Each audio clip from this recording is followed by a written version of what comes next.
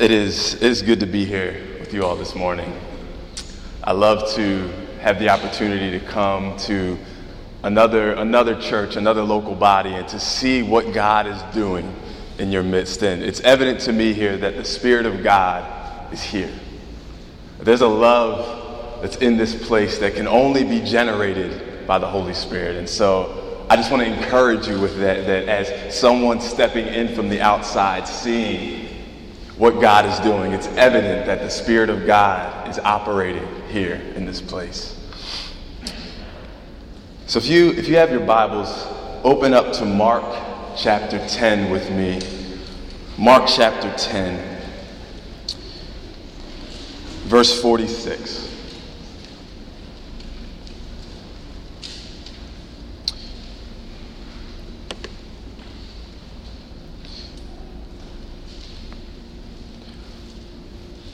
Mark 10, verse 46.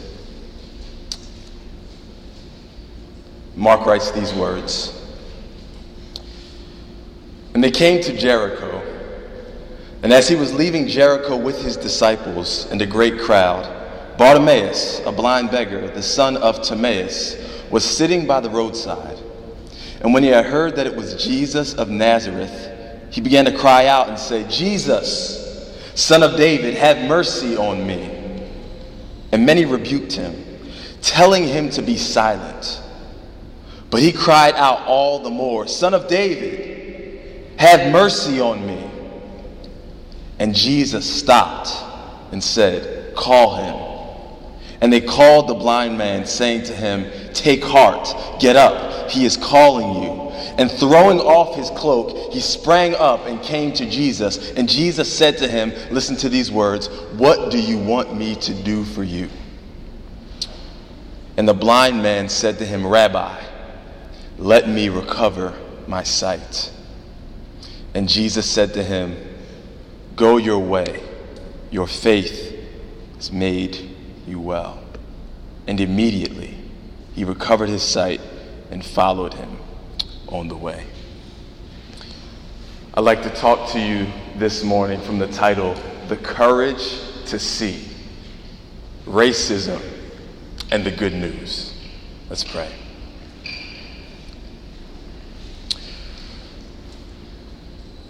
Father God, we come to you this morning,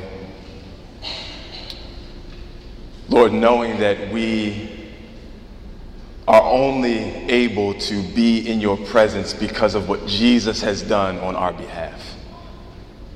We have no righteousness of our own except that which comes from Jesus. So we stand here thankful this morning, thankful that we have a Savior, thankful that we have an advocate, thankful that Jesus ever lives to make intercession for us. And so our prayer this morning, Lord, is that you would come and that you would scatter the seed of your word over this congregation. Lord, that as we hear your word preached, Lord, that it would land on good soil, that it would take root and bear fruit 30-fold, 60-fold, 100-fold. Lord, we wade into some difficult topics this morning, some things that might make us uncomfortable, things that might make us uneasy, Lord. But I pray that we would stay at the table. I pray that we would stay attentive, Lord, and that your Spirit would minister to us in the midst of discomfort. Because you have something for us on the other side of that. So, Lord Jesus, be glorified in this place. Make your name great here. Be exalted. And Lord, as I pray, would you let the words of my mouth and the meditations of my heart be acceptable in your sight, O God, our strength and our Redeemer, in whom we trust. Pray these things in Jesus' mighty name. Amen. On August 9th, 2014, there was an incident that happened in the city of Ferguson, Missouri, where a young 18-year-old black man by the name of Michael Brown had an encounter with a white police officer by the name of Darren Wilson. And during that encounter, there are many stories of what took place there, but we know coming out of there that Michael Brown ended up killed. We know that Darren Wilson ended up with no indictment. And that there are many stories as to what actually took place. But I'm not here this morning to talk about the happenings of that day, of what happened that day. But the result of that, what took place in our nation because of that, was that the Band-Aid that had been put over the deep wound of racism that exists in our country had been ripped off. That it was evident that there was not deep healing that actually took place. And you could see it as you scroll down your Facebook news feed. You turn on the news. We see pictures like this. You go to the next slide. The National Guard deployed in the city of Ferguson. When you would look at pictures, you would think we were looking at the 1950s and the 1960s, not 2014.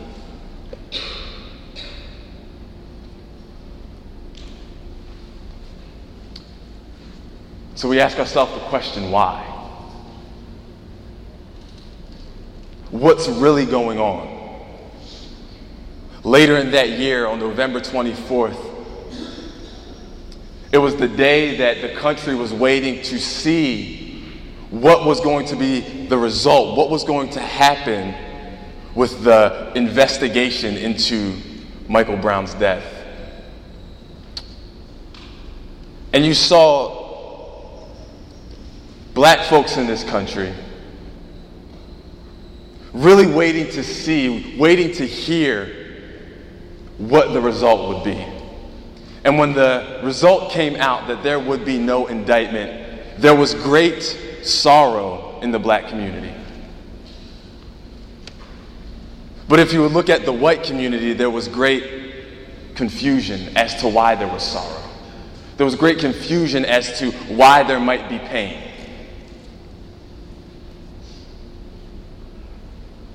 And if you zoom in and you look at the church,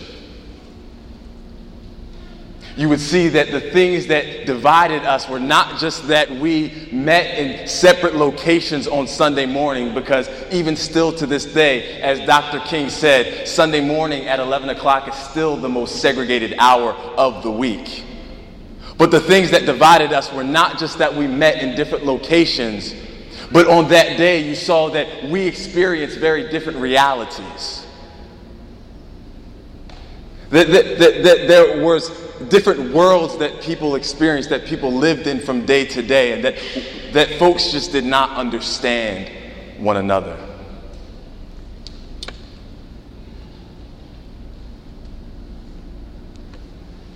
I think many of us walked away from that time and from the series of things that took place after that, because after that you would hear names of people like Jordan Davis and John Crawford and Tamir Rice and Akai Gurley and Sandra Bland, and all of these names after names after names after names of black folks who had run-ins with police officers who ended up dead, and people asking the question, why? What's going on? And so many people walk away from those incidents not questioning whether racism still exists or not, but questioning, what do we do now? Where do we go from here? Because it seems like we have taken 15, 20 steps backward. And so you might ask the question, why open up with a passage about a blind man named Bartimaeus who meets Jesus on the Jericho Road? It's because I believe that we find ourselves like Bartimaeus. We find ourselves in the face of racial injustice, in the face of not knowing what to do, not knowing where to go, crying out to Jesus, Son of David, have mercy on us. Have mercy on us, Jesus. But when Jesus approaches us and he asks us the question, what do you want me to do for you? We often don't know how to respond because we don't actually know what we want Jesus to do.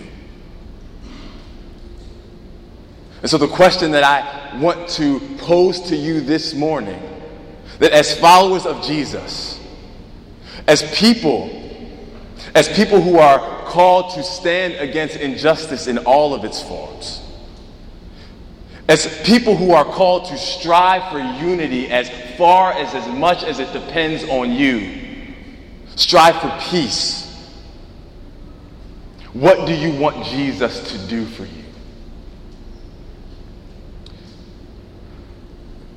Bartimaeus answered Jesus by the simple request, let me recover my sight.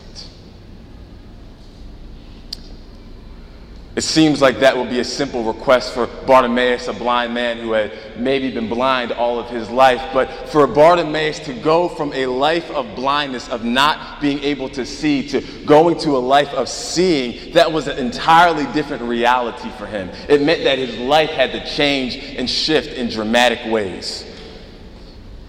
And so this morning, I want to invite you to ask Jesus, let us recover our sight. That as we look into this thing called racism, as we hear what Jesus has to say about it, as we hear how the gospel has the power to transform it, may we ask Jesus to give us sight. Well, many of us are afraid to ask Jesus that, because we don't know what we'll see when he opens our eyes. We're afraid of what we might actually see. We're afraid that what we might see might make us uncomfortable. It might unsettle us.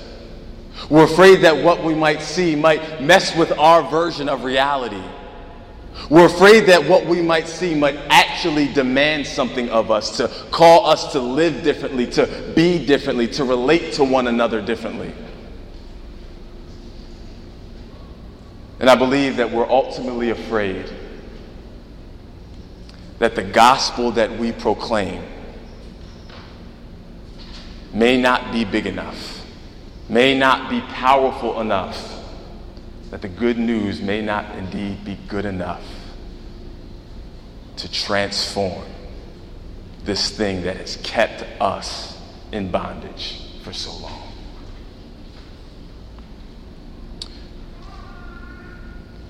There's a woman by the name of Lisa Harper. She's a journalist and she's the author of a new book called The Very Good Gospel. And in her book, she talks about how some years ago, she went on a pilgrimage through the American South, through 10 states. And one of the things that they did on the midst of that pilgrimage was they walked the Cherokee Trail of Tears.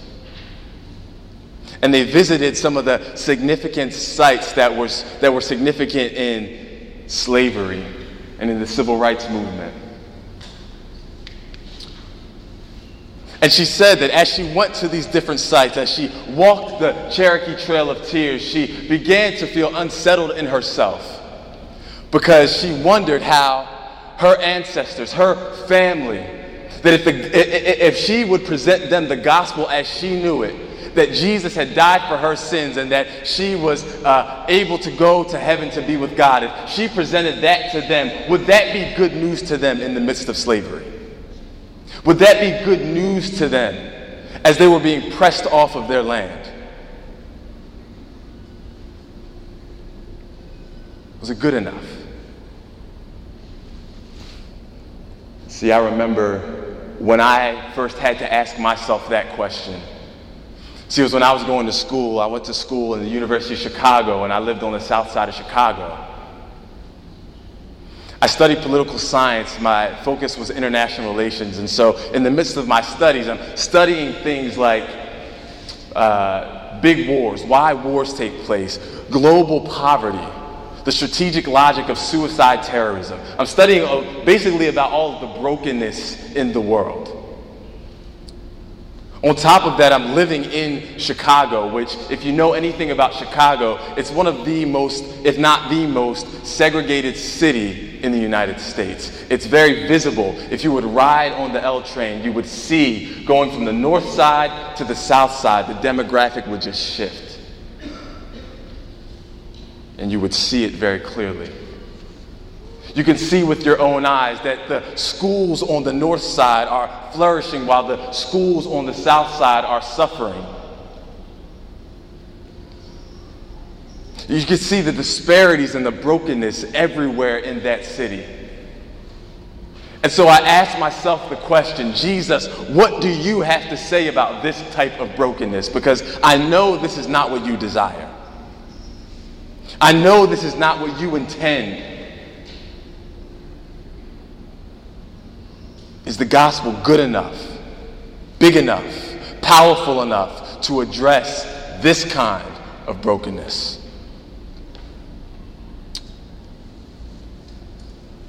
So this morning, more than anything, I want to invite you to journey. I want to invite you to journey with Jesus. That as he comes to you and asks you, what do you want me to do for you? That you would have the courage to invite Jesus to say, open my eyes that I might see. That you might grab Jesus by the hand and walk with him. Follow him into where he is going.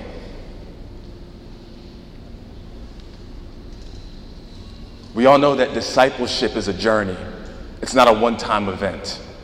And that on the journey of discipleship, there are several mini conversions, many times where Jesus opens your eyes to new things. And this is no different. He did it with his own disciples when he would say things like, we need to go through Samaria. Why do we need to go through Samaria, you 12 Jewish men? Because you have a problem with Samaritans. So we need to go through Samaria.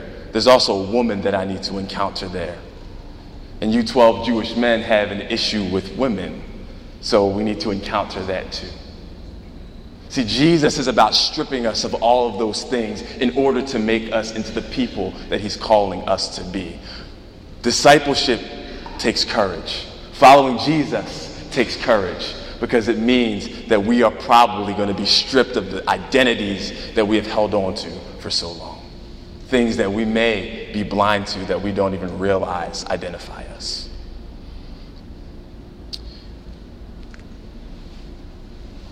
So as we journey with Jesus this morning, we go back. We go back with Jesus all the way back to the beginning, to Genesis chapter 1. Where in the beginning God created the heavens and the earth. He spoke the world into existence by the word of his power.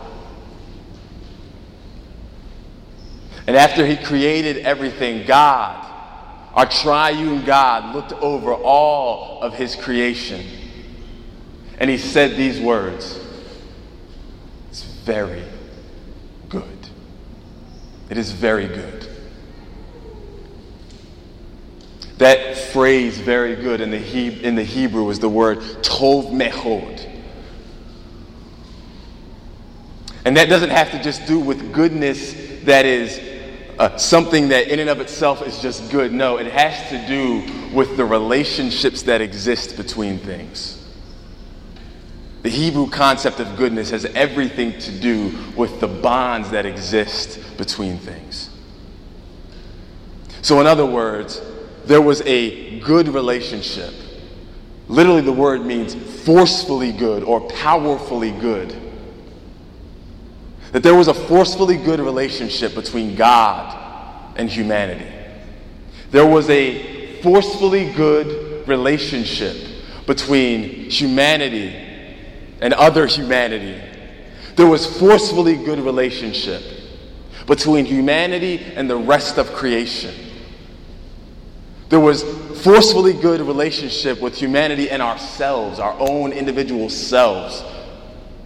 And there was a forcefully good relationship between humanity and all of the systems that governed us. That was the world that God created. That's what God looked at and called very good.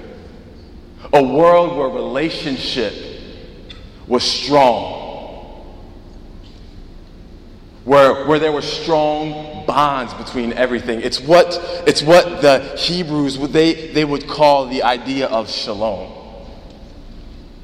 We hear that word a lot. It's translated peace, but it has so much more to do.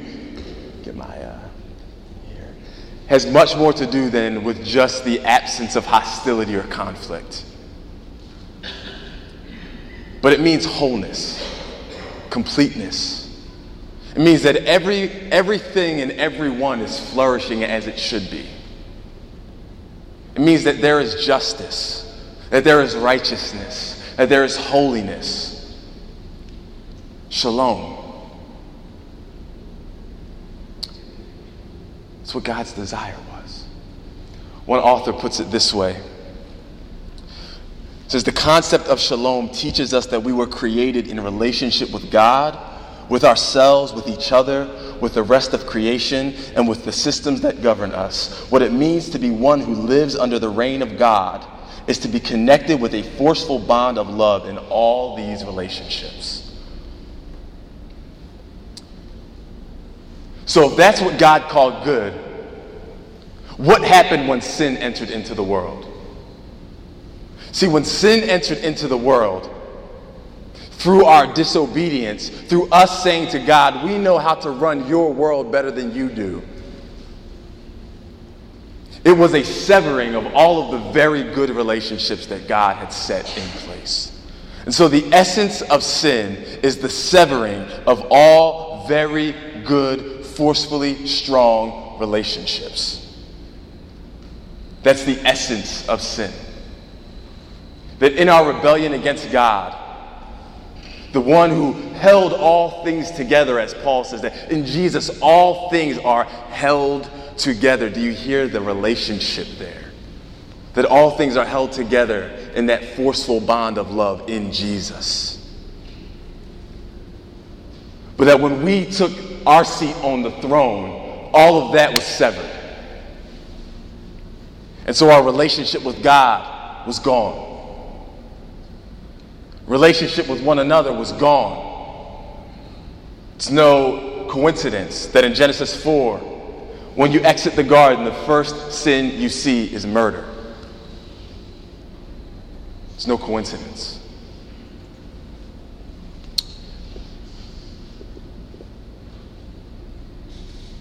Brokenness. And it's the state of the world we live in. Broken, severed relationships. And so you might understand, you understand how racism fits into that picture. How it's a part of the broken relationships that exist among us. But you might be asking yourself the question, out of all of the broken relationships and out of all the injustice that we could talk about, why talk about race? Why talk about the injustice of racism?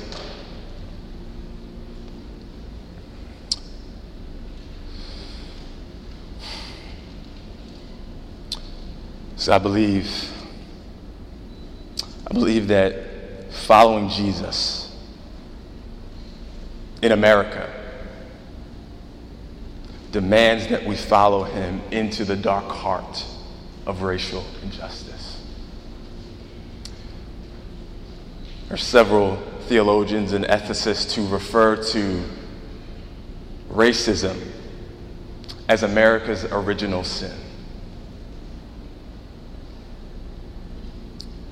I'm going to take this point to remind us as we begin to talk about some things that our allegiance is not ultimately to a flag.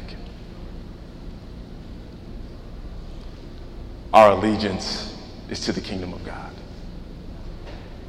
which gives us freedom to look at the nation that we love and to say that it is not the kingdom of God. To critique it as it should be critiqued. And to say, how are we as Jesus followers called to represent Jesus in the midst of a broken land?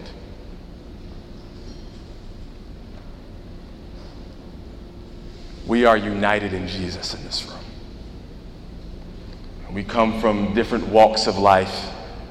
There are different ethnicities presented in this room. But the beautiful thing about Jesus, the beautiful thing about the gospel, is that in Christ, we can sit here as brothers and sisters. We can call one another family. Not because we have the same lineage or background, but because we have the same Jesus.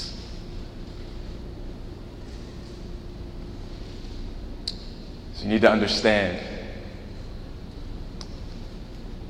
that when America was founded,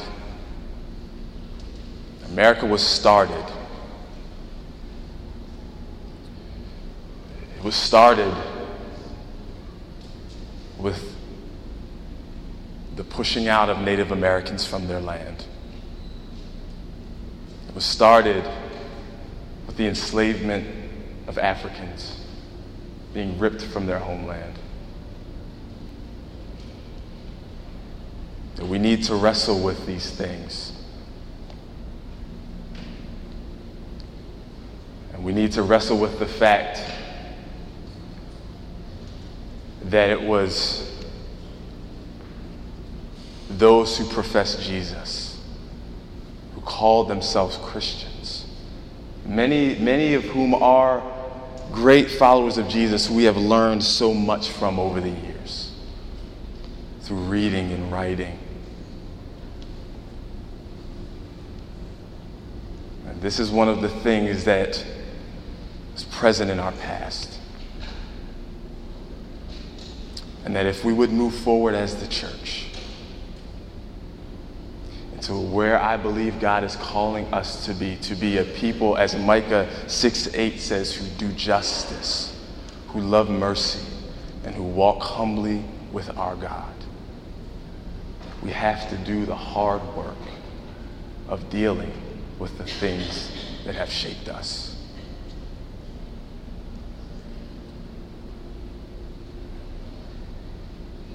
We might say that wasn't us. That wasn't us. We didn't do that. That may be true. But one of the things that we have struggled with as Westerners is that we have a very individualized version of following Jesus, that it's all about me and my personal relationship with Jesus. But if you read through the scriptures, it's a very corporate thing. That it's not about just my sin, it's about our sin. And so I stand here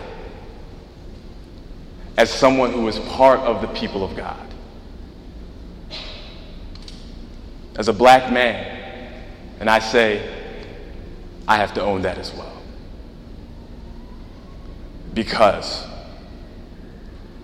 I have been made part of the church through Jesus. And that my people, our people, have done things that we need to repent of. That we need to go a different way.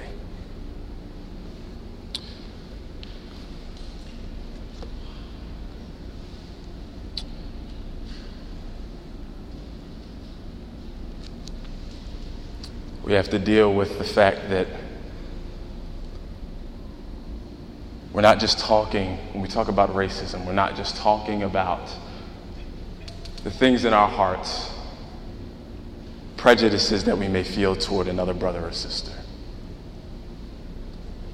An individualized racism, but racism also it infiltrates the systems that govern us.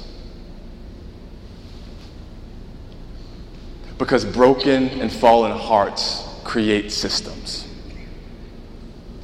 create structures. And so when we think about sin, we have to think about the fact that when it invaded the world, it invaded all of it. It broke everything.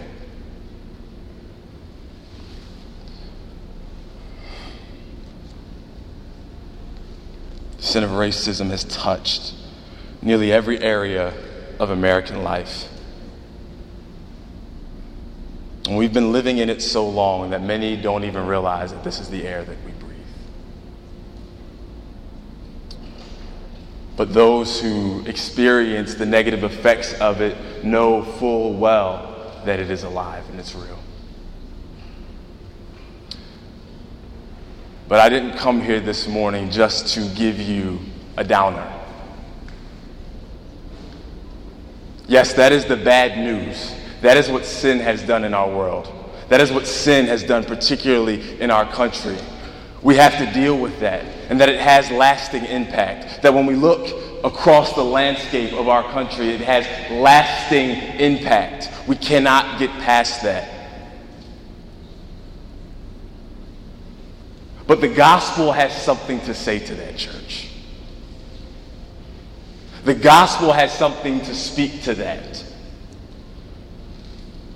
I'm reminded of Dr. Martin Luther King, who on April 3rd, the day before he was shot and killed, he stood up and he gave his famous, I've been to the mountaintop speech. And he said these words: like anybody, I would like to live a long life. Longevity has its place, but I'm not concerned about that now. I just want to do God's will. And he's allowed me to go up to the mountain. And I've looked over and I've seen the promised land. I may not get there with you, but I want you to know tonight that we as a people will get to the promised land. And so I'm happy tonight. I'm not worried about anything. I'm not fearing any man. Mine eyes have seen the glory of the coming of the Lord. What was that hope that he viewed? What was that promised land that he saw as he looked out from the horizon over that mountaintop? It is the same hope that is talked about in Scripture, where Jesus talks about the kingdom of God, where the prophets and the Apostle Paul talk about new creation, that God is in the midst of the world making all things new. Jesus is doing something to transform all of this. We need to have a gospel that's big enough that the sin of racism does not frighten us, that it doesn't cause us to step back and withdraw. But we say that Jesus is powerful enough to transform it, to change it. You see, what happened is that Jesus, when he entered the world, he proclaimed, "The Spirit of the Lord is upon me." This is Luke 4. He got up. He gave his mission statement. He said, "The Spirit of the Lord is upon me because he has anointed me to bring good news to the poor, a recovery of sight to the blind. He has sent me to set the captives free, to proclaim the acceptable year of the Lord, the year of the Lord's favor." See, what Jesus was proclaiming there was that in him, what the Old Testament called Jubilee was coming to pass. See, Jubilee had everything to do with in Israel, in the Old Testament law, it was written that every 7 years was supposed to be what was called a sabbatical year. That on that 7th year, the land was supposed to rest. Debts were supposed to be forgiven. Land was to be returned to its original owner.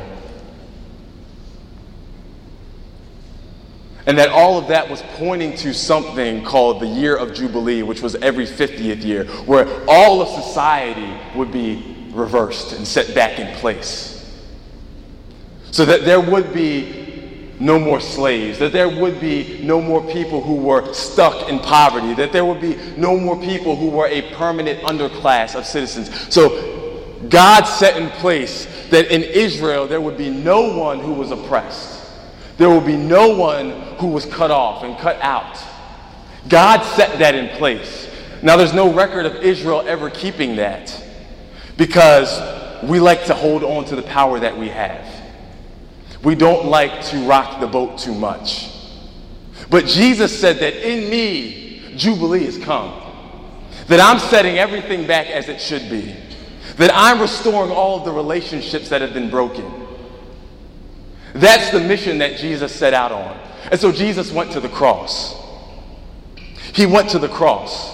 What happened on that cross is that Jesus took on himself all of the sin of the world. He took on the hatred. He took on the violence. He took on the racism. He took on the sexism. He took on the classism and said, pour it out on me so that it can be done away with.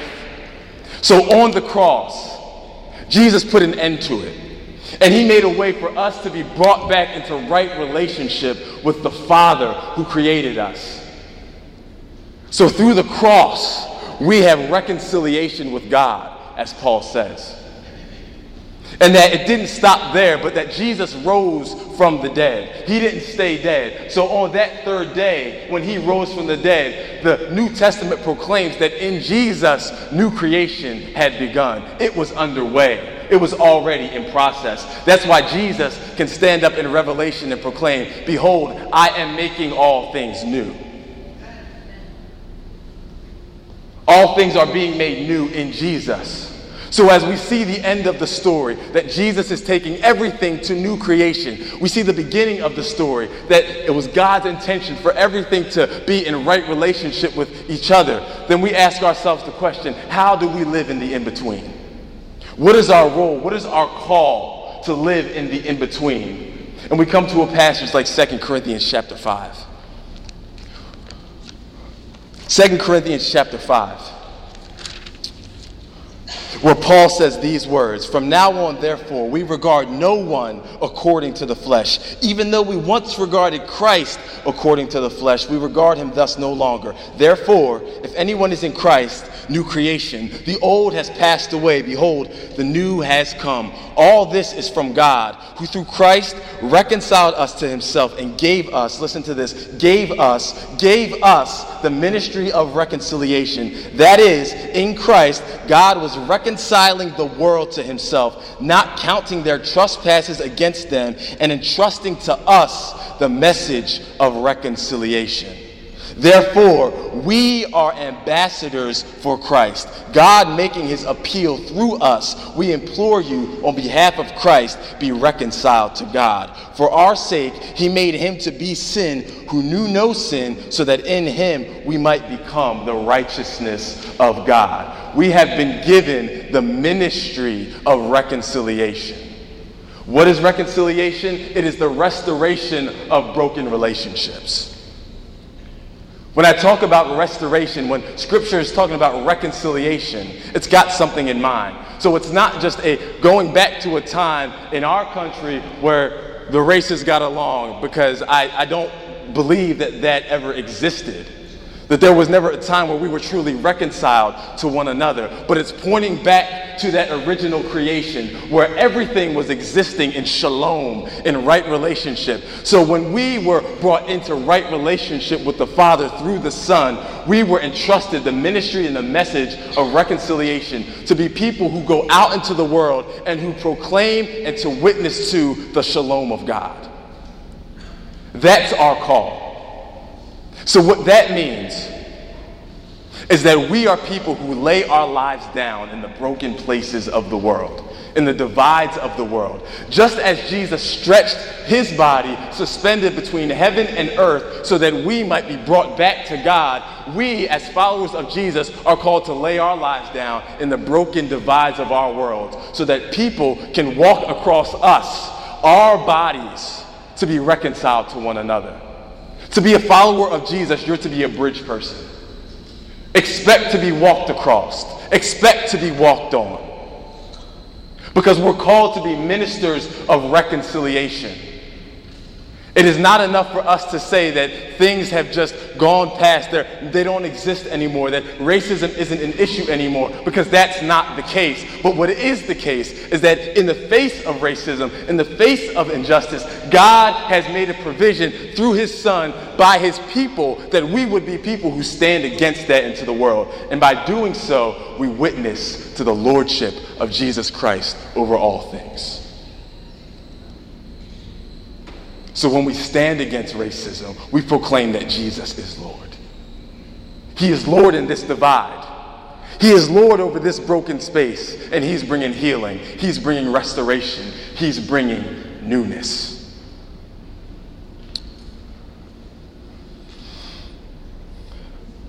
So reconciliation is not just getting people together in the same room. It goes beyond that. Reconciliation means that we have to deal with the things that are going on underneath the surface. It means that we have to deal with injustice.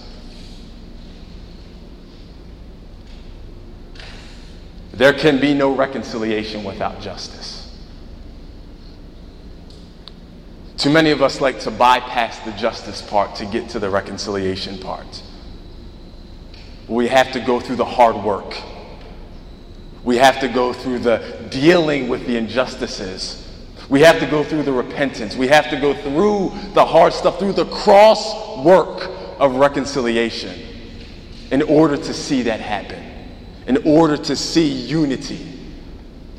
Because if not, then we become like what Jeremiah calls false prophets who proclaim peace, peace, where there is no peace. We don't want to be that. We don't want to be those who proclaim peace where there's actually turmoil. So how do we get to know what is going on underneath the surface? This is where I believe the church is called to be the church.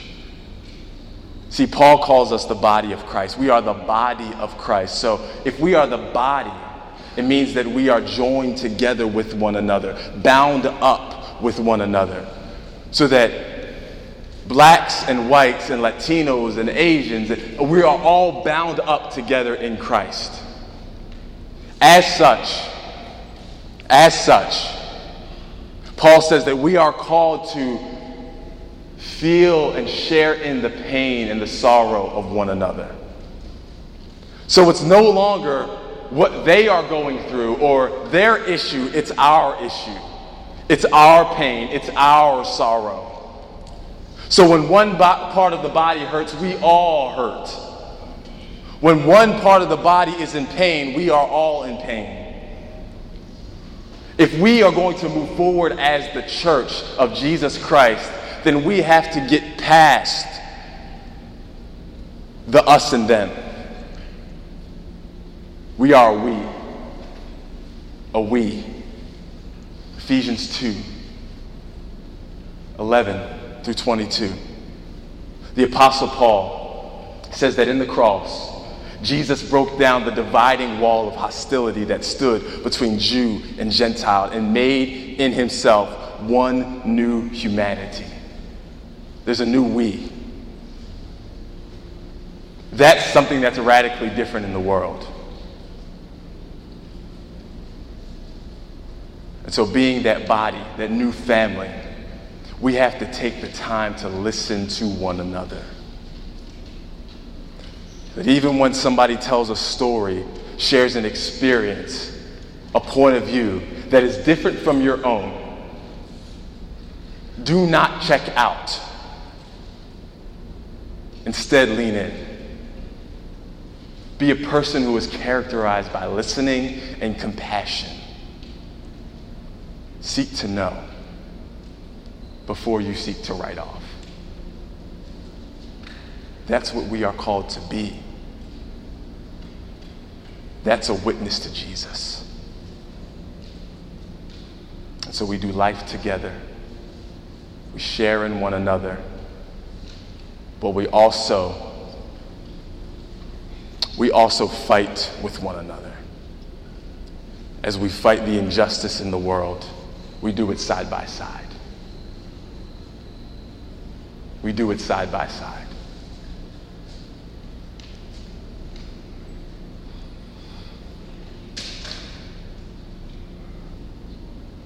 So, church,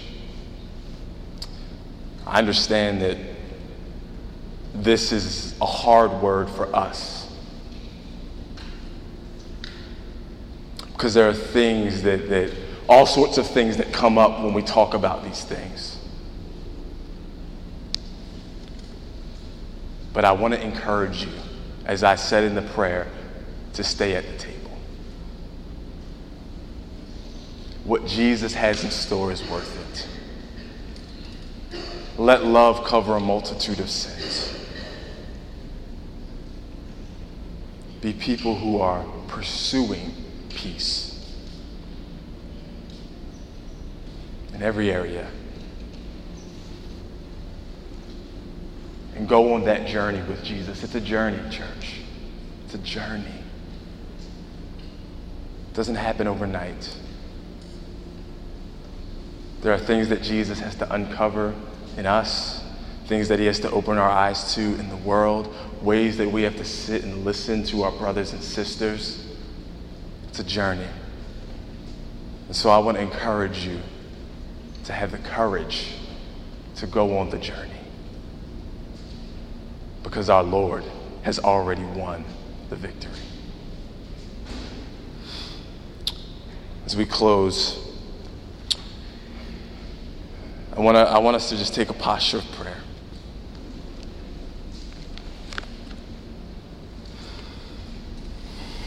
Just take a posture of prayer.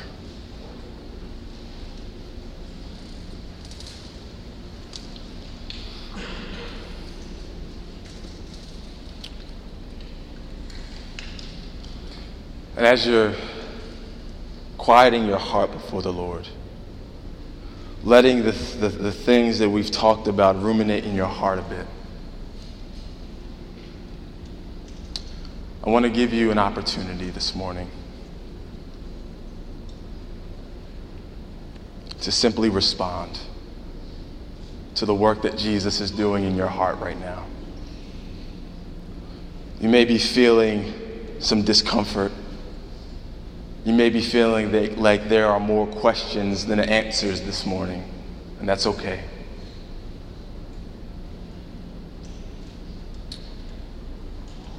But what I want you to do, more than anything, is to be obedient to where Jesus is calling you. So I want to invite you this morning, if you've been sitting here and have been wrestling and you've been hearing things and God has been probing things in you, and you're a person who says, I don't know what it will look like, but I want to respond to the invitation to go on a journey with Jesus, to step in to the dark place that is racism, to be a person that myself am transformed and then become an agent of transformation in the world. If you want that, if you want to respond and say yes to Jesus, to be a person who follows him into this area, I want to invite you to stand this morning.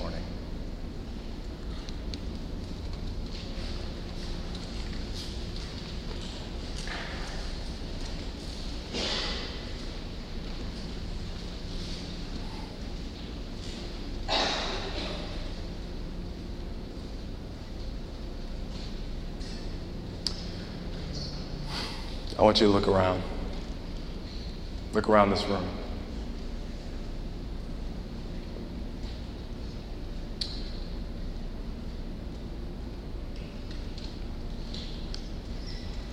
This church as a collective has said we want to journey, to go to the place wherever Jesus is leading us, whatever that might look like. So know that this is not just you, but they're your brothers and sisters who are standing shoulder to shoulder with you, who are saying, let's walk together, because Jesus is worth it. And so you also hold one another accountable. You hold one another accountable. You challenge one another. You press into one another. You listen to this Holy Spirit. So I want to pray for you this morning, and then we'll be done. Father, I thank you for the renewed community, for this church who you have called together. Lord, you are doing something special here. I believe you are raising up a community to be beacons of justice, hope, reconciliation, and restoration. And Lord, I pray that it will begin right here in this room with these people, that they would seek, even in this community, to be reconciled to one another. That they would listen to the stories that are present in this room.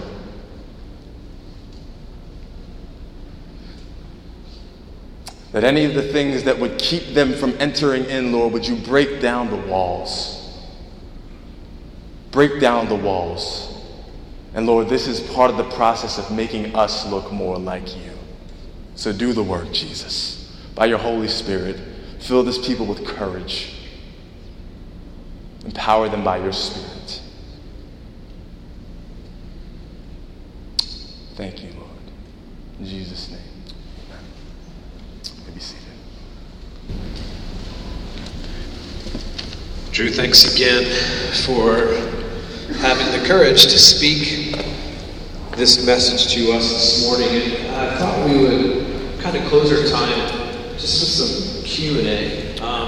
I get the sense that many of us are sitting here thinking, what do I do with this? What are some practical things? And so I'm going to give you all just a few minutes to kind of think about some of the questions that you may have. And I have one to start. And I just want to make a confession. I'm a terrible introductory guy.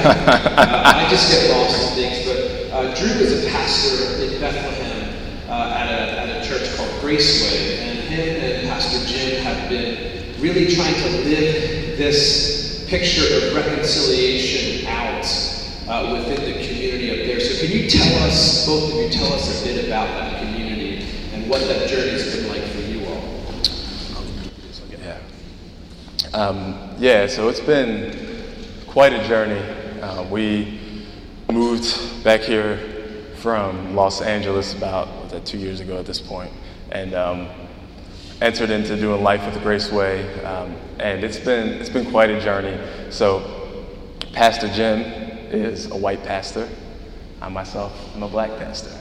And looking around, we recognize that that's not common, that we don't see that often. And so we said, what would it look like to really enter into that?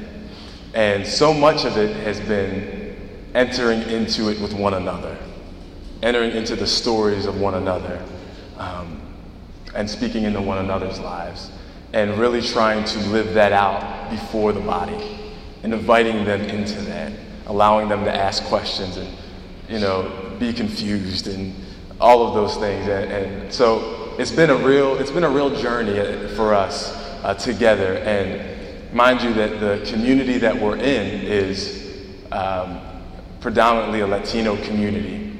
And the church has been predominantly a white church.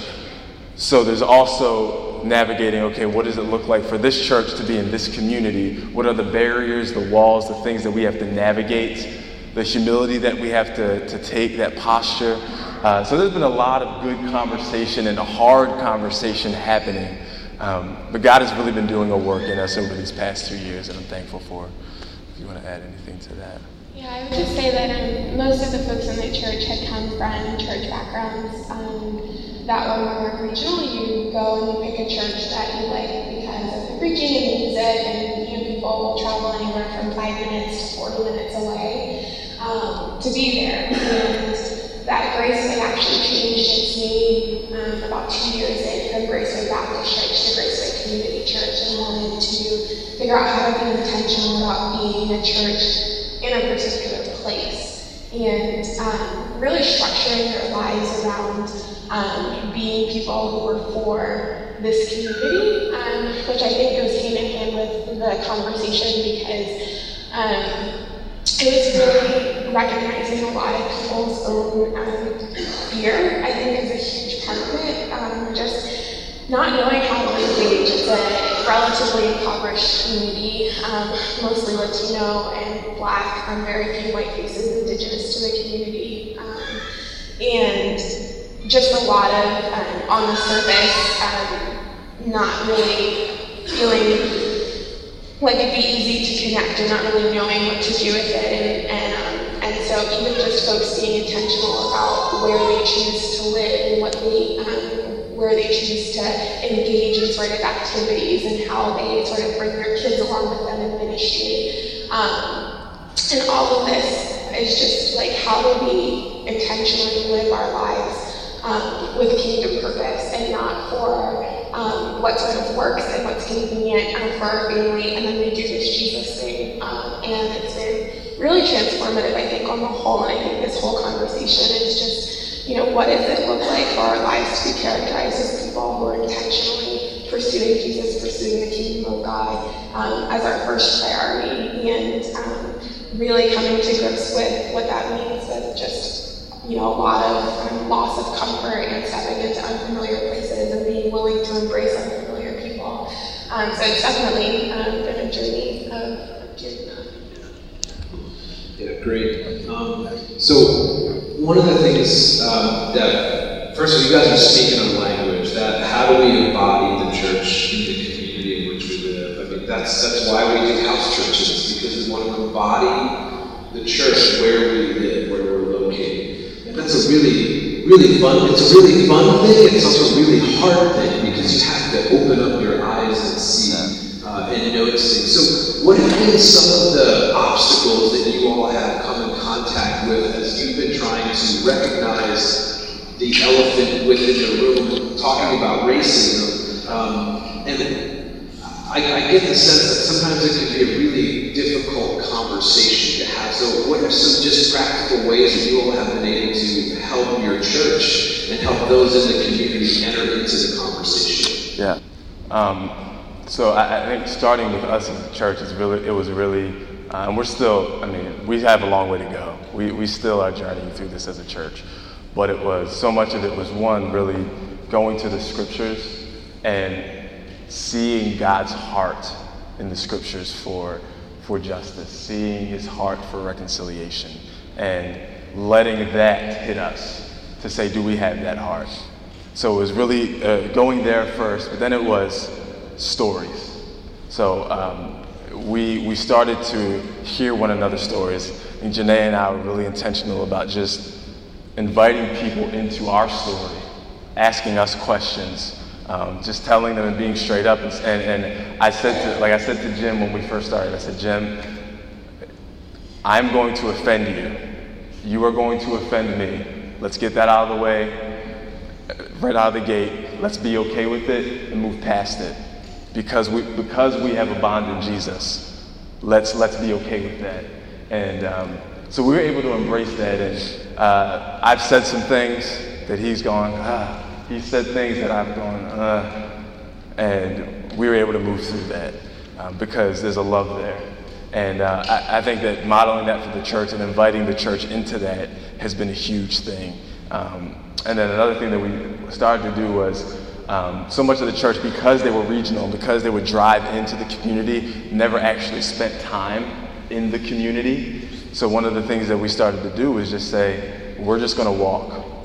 We're going to get out of our cars, we're going to walk, we're going to pray in the streets, we're going to talk to people, and let the people stop becoming an idea to you and put faces and stories and voices. And so we're still doing that as a part of immersing ourselves in a place, not going with a message of, we've got something to give you, you need to listen to us, but going in and saying, we need to listen.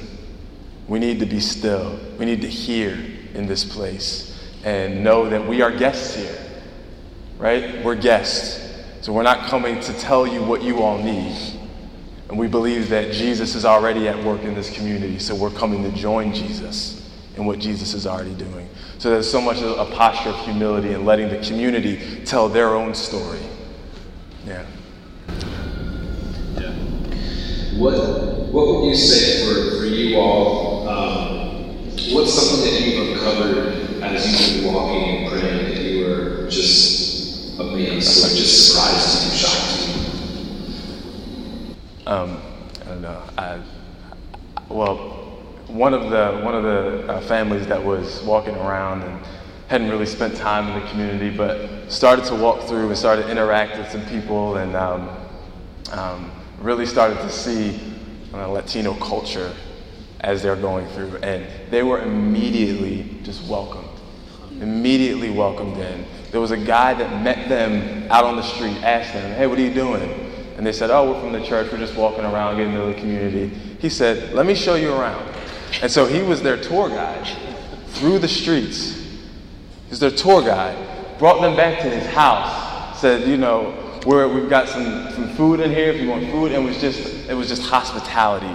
And one of them said, one of the people from our church said, "Man, these people know how to do neighboring well. They know how to do the love your neighbor thing well. And it's so hard for us living in the suburbs where we're in our isolated lives in our homes, where we don't interact with people. We can choose really not to interact with people. But there's just community here that doesn't need to be taught." And I think that was huge for them to see. That it's like, wow, we've got some stuff to learn just by being here. Yeah, I think it's really obvious, like walking around, and you can see brokenness, you can see poverty really in our community, and just see some of the impacts of it. And so I think it was, that's one example of ways in which it's been really fun to see people in our church see more than that. When they've gone out and they've actually interacted with people, and they've seen people who have aspirations for their community, and people who are loving on the children in their community well, and people who are neighborly and hospitable, and all of these things, and just realizing that people are people, and that the skin that we're in, I think, is so intentional, and it's part of the beauty and creativity of God, and there's purpose in it. And so not proposing any sort of colorblindness, it's beautiful, but how do we engage with it in a way that we learn from one another and affirm one another? And so I think that's been really, really neat for people to realize, people are really different with a lot of experiences that I can't necessarily relate to, and yet, once you actually start talking to people, there's so much commonality in just our humanity that's really beautiful, and I think people have surprised themselves and surprised themselves with how much Jesus they've encountered there too, and I think it's just been really neat when we look at the story of Jesus and who he chooses to reveal himself to. It's always in those places, those least expected places, to the people that you wouldn't, I think Jesus himself, right?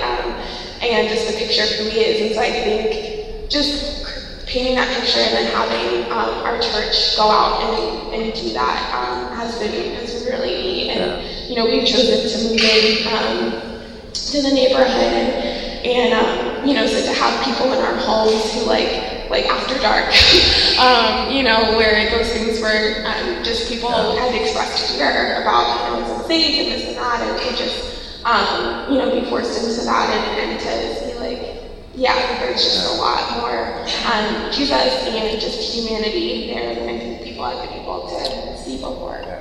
And I think that to add one thing to that would just to say that people have also come into contact with the hard stories of the community in a different way, and encountering people who love Jesus, and people who are hardworking, having to make the choice between, do I buy food or do I keep my electricity on? Why is that so? And having to wrestle with that, or having to wrestle with young teenage boys who literally are doing nothing, get pulled off of their front stoop, surrounded by 8 police officers, told to strip down on the sidewalk, accused of doing something, 40 minutes later saying, "Oh, it wasn't you," and walking away without an apology. And recognizing that that's regular life. This boy said that stuff kind of happens to me all the time. Why? And so wrestling through those things. Yeah, and knowing that these things are true, but having an idea, already having the story made up in your mind about who these people are and why they're in the predicament they're in, as just a general thing, and then meeting people and hearing their stories, and just seeing a level of compassion amongst the people in our church, and even in ourselves, just grow tremendously as we've just encountered people, has been really awesome. We are coming pretty close in time.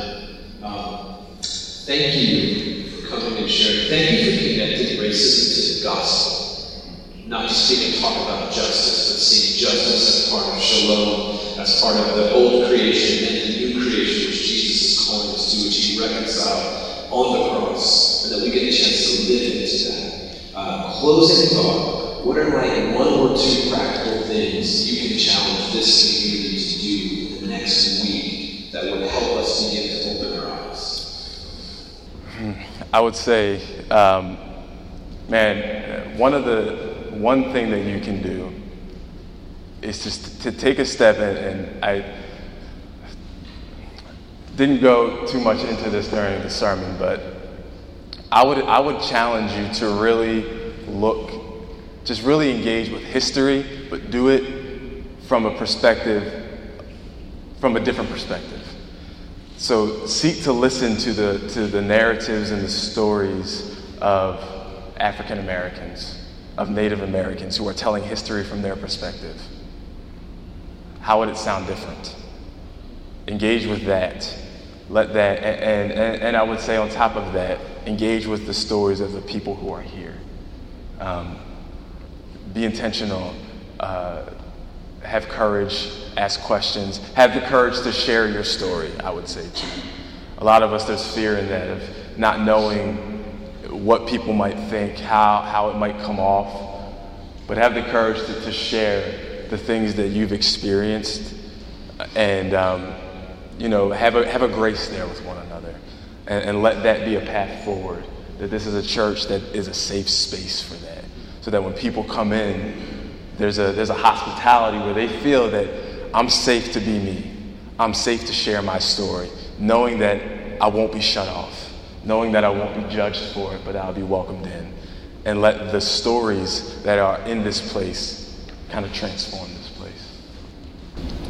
Yeah, and I would say, I don't know how many of you are like me, but I'm very much a fixer, and I hear that there's brokenness and that there's trouble and that there's work for God's people to do, and I just want to go do stuff, and I'm looking for the next thing to do. And it's been very much a journey for me with Jesus of being still and just learning the person of the Holy Spirit and discerning what it looks like, just being intentional about each step and each day. And so I would also just encourage some time with the Holy Spirit this week, whether specific to what you heard today or maybe just as a practice for life, and just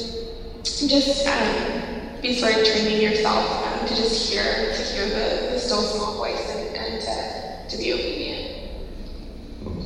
Yeah, that's great. I'm a fixer as well, and so living in that tension can be really, really difficult. Thank you for challenging us. I think that is something that we need to continue to work towards, being a safe place where we actually, the gospel is big enough to break down all kinds of barriers. Can I pray for the two of you? Jesus, I'm so thankful for Drew and Janae and for their marriage and for the team that they are, for the ways in which you gifted them and called them. And Lord, thank you for the message that Drew had for Renew this morning. God, I ask that you would help us to hear it well, that you would help us not just be hearers of the word, but doers of the word. So Lord, thank you for your presence. We bless them. We bless their children. Give them incredible wisdom and incredible amounts of sleep as they father two beautiful twin girls, as they mother two beautiful twin girls. And Lord, may you continue to guide their path. We pray for Graceway this morning. We thank you for that community. And Jesus, may you continue to open up their eyes as they're seeing you in all the different places and spaces. God, may that encourage us to get out of our cars so we get to walk as well. In your name we pray. Amen. Thank you guys very much.